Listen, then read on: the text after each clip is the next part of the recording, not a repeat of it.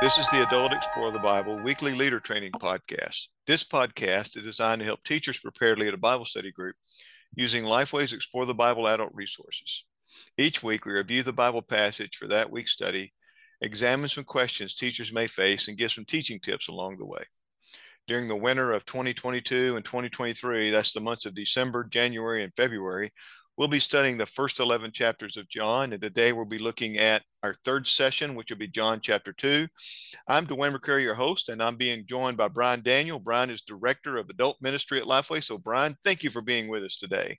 My pleasure, Dwayne, and Merry Christmas to you. Oh, yeah. Just a week away, man. Can hardly wait. It seems like it got here fast. It did.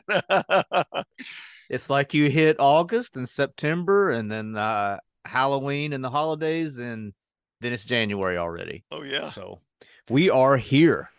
So we're looking at John chapter 2, verses 11 through 23. We've entitled this session, I Will Raise.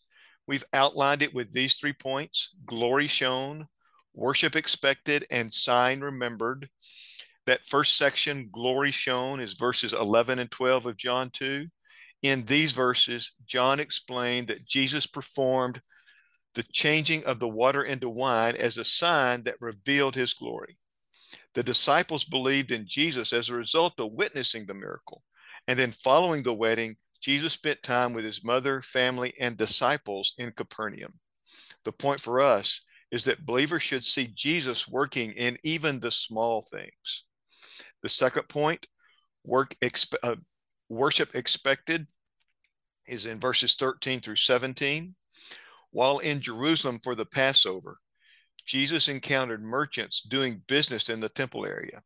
He crafted a whip and drove the merchants out of the area, declaring that his Father's house was not a marketplace. His actions reminded the disciples of Psalm 69:9. The point for us is that believers must worship God in spirit and truth.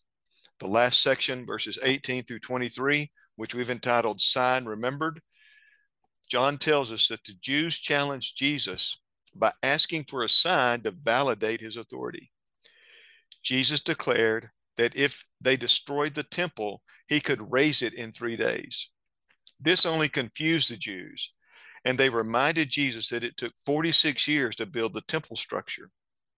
In retrospect, Jesus' disciples realized that he was talking about his death and resurrection, which strengthened their belief in him.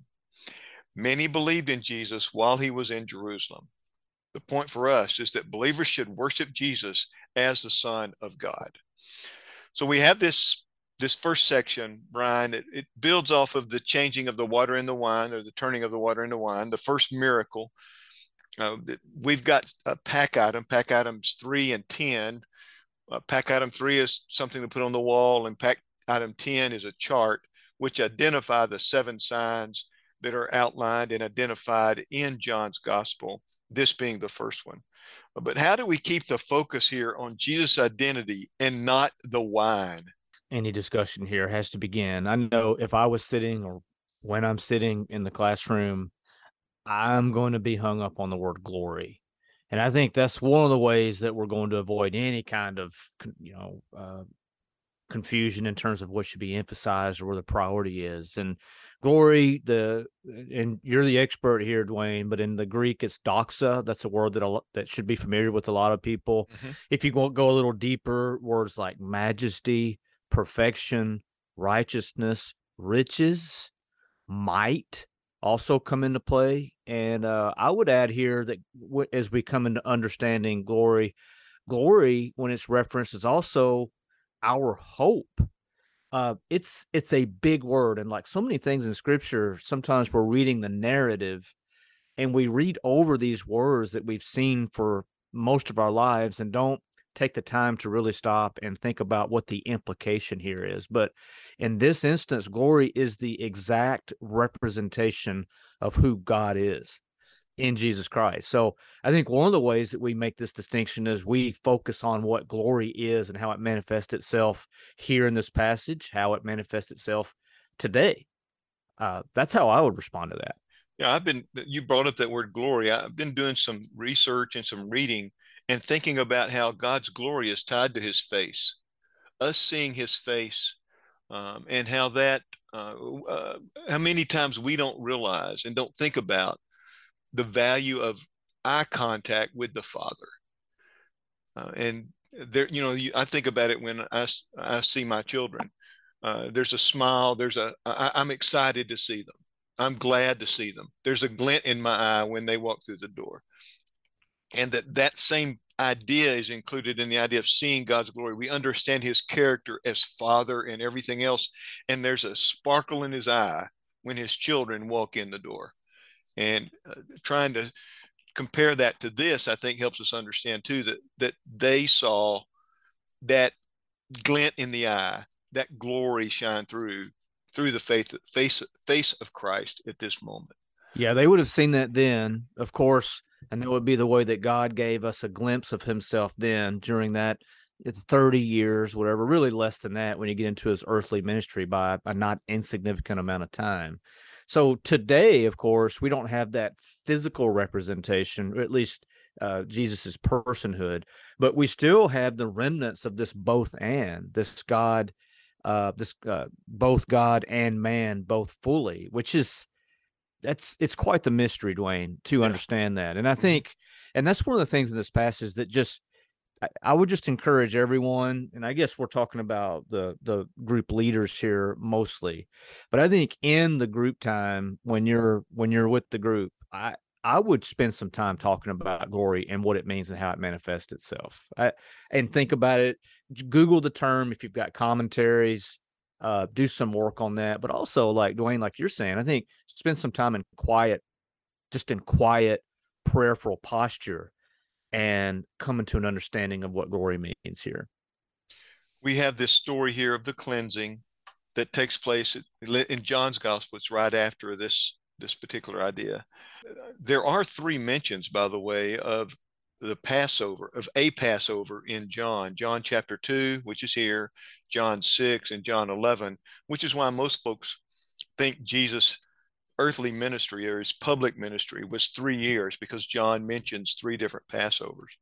But you have this right here taking place, and the timing is a little curious because in other passages you see a cleansing taking place, or other accounts you see cleansing taking place after the triumphant entry and in the Passion Week. So how do we deal with that here, the timing of it? Was there 2 or was there 1? Or just think through that with me for a minute, Brian. Oh, it's 1, right? Isn't that the answer? Our commentary did a great job of explaining this. It said there's 2 ideas that have been proposed. Jesus could have performed 2 separate temple cleansings. One have occurred at the beginning of his ministry, and the other could have happened at the second. The other idea is that John is not writing a chronological account, but that he's telling stories that help us put together a picture. And so he just put it in here at this point because it helped give understanding to the turning of the water into wine. And then the next thing happens too with Nicodemus in chapter 3. It's kind of a bridge between those 2 things to help us understand more fully who Jesus is. So those are the 2 ideas that I found that helped me think through it. Dwayne, does part of this explanation not come with, so John was written a good 30 or so years after the Synoptics, and he was writing as an older man looking back. And I think his intent on the Gospel of John's Gospel, the intent is with the understanding that these narratives are firmly in place, that Matthew, Mark, and Luke have been in circulation now for more than a generation. I mean, for some time. And so as he begins to document the Gospel of John, his intent is going to be more on the deity of Christ, the glory of who Jesus is. And so his writing, I think, had a different intention. So yeah, I do think that the sequence of events here has something to do with it. I believe that it was the former and not the latter. I think this happened once, and John, well, I'll just say that John is documenting one here, and that should stand on its own. That it doesn't mean that it didn't happen twice, but it means that John's intent of writing this gospel. John doesn't record it happening a second time. He just places Yeah, it at a different that's right. place in the story. The location of the cleansing, the temple itself, what's the importance of where this cleansing took place? It's about sacred space. In the commentary, there's a couple of illustrations on. I think one is a prayer meeting, I believe, and then there's another instance that he, I think the writer of the commentary documents, where there was this disruption to a worship experience. So I think you've got something very similar going on in this case, and it's Jesus's point when if you go to Romans 12, when Paul describes the rightful posture of who we are as a living sacrifice. And then he says, this is your spiritual act of worship. The theologian Knox says that this is the worship due from you as a rational creature for the work that Jesus did on the cross. And so when we come together in worship for this sake and to acknowledge and celebrate and contribute our hearts in a worshipful experience to the lordship of Jesus, I think there needs to be a certain reverence here. And so Jesus is responding to that in the courtyard, that the appropriate reverence to the Father in this case is not being given. In verse 17, we're told that the disciples remembered a passage that the zeal for my house will consume me. And that's from Psalm 69. The Bible skill for this particular session encourages us to look at Psalm 69 and look at places in the New Testament where Psalm 69 is quoted. We did not give a list of those. So here in the podcast, we're going to go and give you a list. I'm going to do it in this way. I'm going to look at verses in the Psalm that are quoted and where they're quoted. First of all, Psalm 69, verse 4. It's quoted in John 15:25. The second passage that's quoted out of Psalm 69 is Psalm 69, 9a, which is here in John 2. The second half of verse 9 is also quoted in Romans 15:3. Then you find verse 21 of Psalm 69 quoted. It's quoted in all four of the Gospels, in Matthew 27, Mark 15, Luke 23, and John 19. And that's the section where the vinegar is placed up to Jesus's mouth on the cross. And that verse in Psalm 69 points to that happening. Verses 22 and 23 are noted in Romans 11. And then verse 25 of Psalm 69 is noted in Acts 1:20. So you see those particular passages, three of them from the Gospel of John, where they quote Psalm 69. When we think about that, this quote, what does this quote tell us about Jesus and that particular Psalm, Psalm 69? The way that I would say it is that this kind of disregard for a rightful posture or a appropriate worship relationship is something that he can't abide. I think I would put it in terms of this runs contrary to his nature, if it could be put that way, and it has to be addressed and it has to be confronted. Well, and you also think about it too. You think about the purpose of Jesus here. When I look at Psalm 69 and I think about the zeal for the house, but he also the crucifixion. There's this contrast. He has zeal for the house. He has this reverence for a place of worship. Yet he's on the cross and they put vinegar up to his mouth. And so you see those two contrasts, I think, when they think about Psalm 69. There's an old Hebrew idea that if you just mention one part of a psalm, then the Jewish mind would have gone ahead and thought about that whole psalm. And so you see that possibly here as well, where they would have understood the context of it greater, where this obviously is a passage, Psalm 69, that points to the Messiah with several fulfillments in the New Testament of that particular psalm. So it fits well with what John's trying to do, is that Jesus is not just a human, but he's also God, the Son. And the reference to Psalm 69 highlights that. This also conjures up some of the passages in the Old Testament prophets. I believe it's Isaiah when through Isaiah God says your hearts are far from me. Your incense burns my nostrils even. I think there's something similar, that it's a matter of a heart condition, that if your worship is insincere, if the sanctuary has been violated, then those are indications of where your heart is. And I think there's also, that's the vinegar, very similar to the vinegar that that's referenced in the Psalm 69 passage.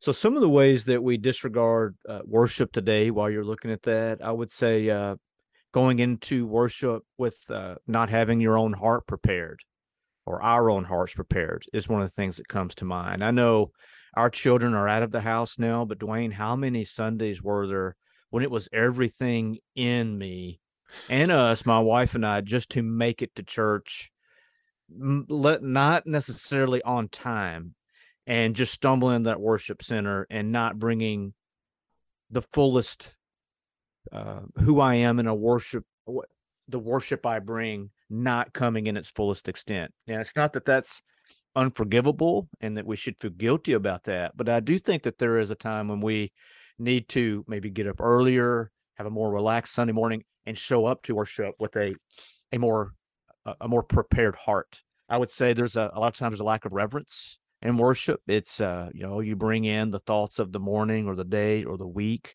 all of our experiences, maybe what we've got looking forward to. I think we need to leave those at the door more often. And then a third way that I think that we disregard worship today is it's just not constant.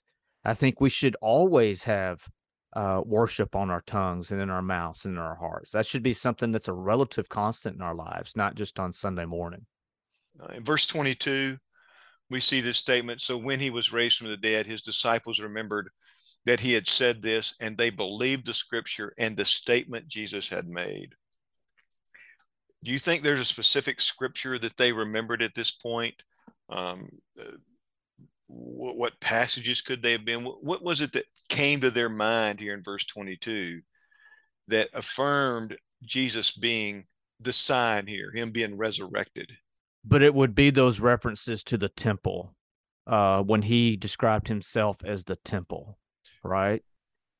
Yeah, there is a place, and I'm trying to find it. So in 1 Corinthians 15, Paul states that in verse 3 of chapter 15, for what I received, I passed on to you of first importance, that Christ died for our sins according to Scripture, that he was buried, and that he was raised on the third day according to the Scriptures, and then he appeared. Verse 4 is the focus here, that he was raised on the third day according to the Scriptures. And there's a lot of folks have asked, where does it say in the Old Testament that he would be raised on the third day? Well, if you go to Hosea chapter 6, verses 1 and 2, and they're talking about prophecy about Israel here. But it makes this statement in Hosea 6, 1, 2. Come and let us return to the Lord, for he was torn, but he will heal us. He was stricken, but he will bind us up. After 2 days, he will revive us. On the third day, he will raise us up, that we may live in his sight. So it's obviously talking about Israel here, but the ultimate fulfillment of this would also be in Jesus.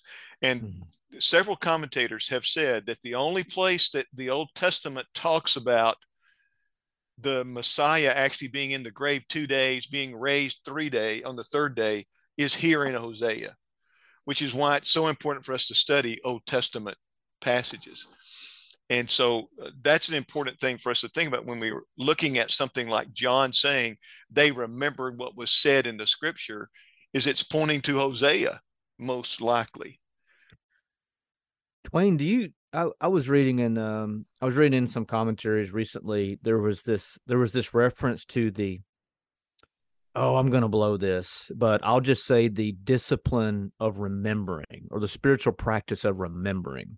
It's interesting that you would bring up the Old Testament here, and that we should we should be students of the Old Testament just as we are the New for this idea, so we can catch these references and know the prophecies and know that this was always the plan, that there is a sovereign divine design. But I think implied in that is this idea of remembering as well, that is what I think this passage is highlighting, that there was the capacity to remember and connect dots.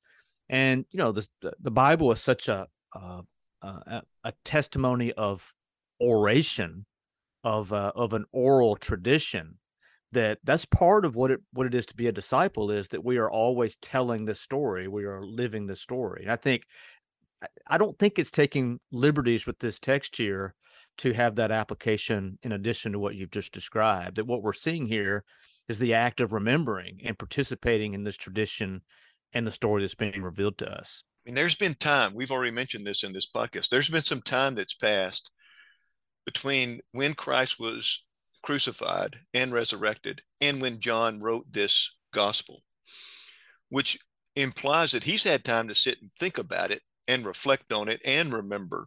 So there's some depth to this gospel that may not be as present in others. That's not saying the others are inferior. It's just saying there's a different time that's passed that has allowed John to really process what he's seen and what he's remembering and the significance of it, the theological significance of it. And he has seen the gospel spread. Oh, yeah. In a different way than Matthew, Mark, and Luke. Are there any other key ideas or thoughts you have from this passage that you think would be important for us to bring out for this study time? Well, just the idea of the resurrection here, that it is this singular event that marks the centerpiece of almost all time. And just like we began this conversation talking about glory, we're going to end it with a reference to the resurrection.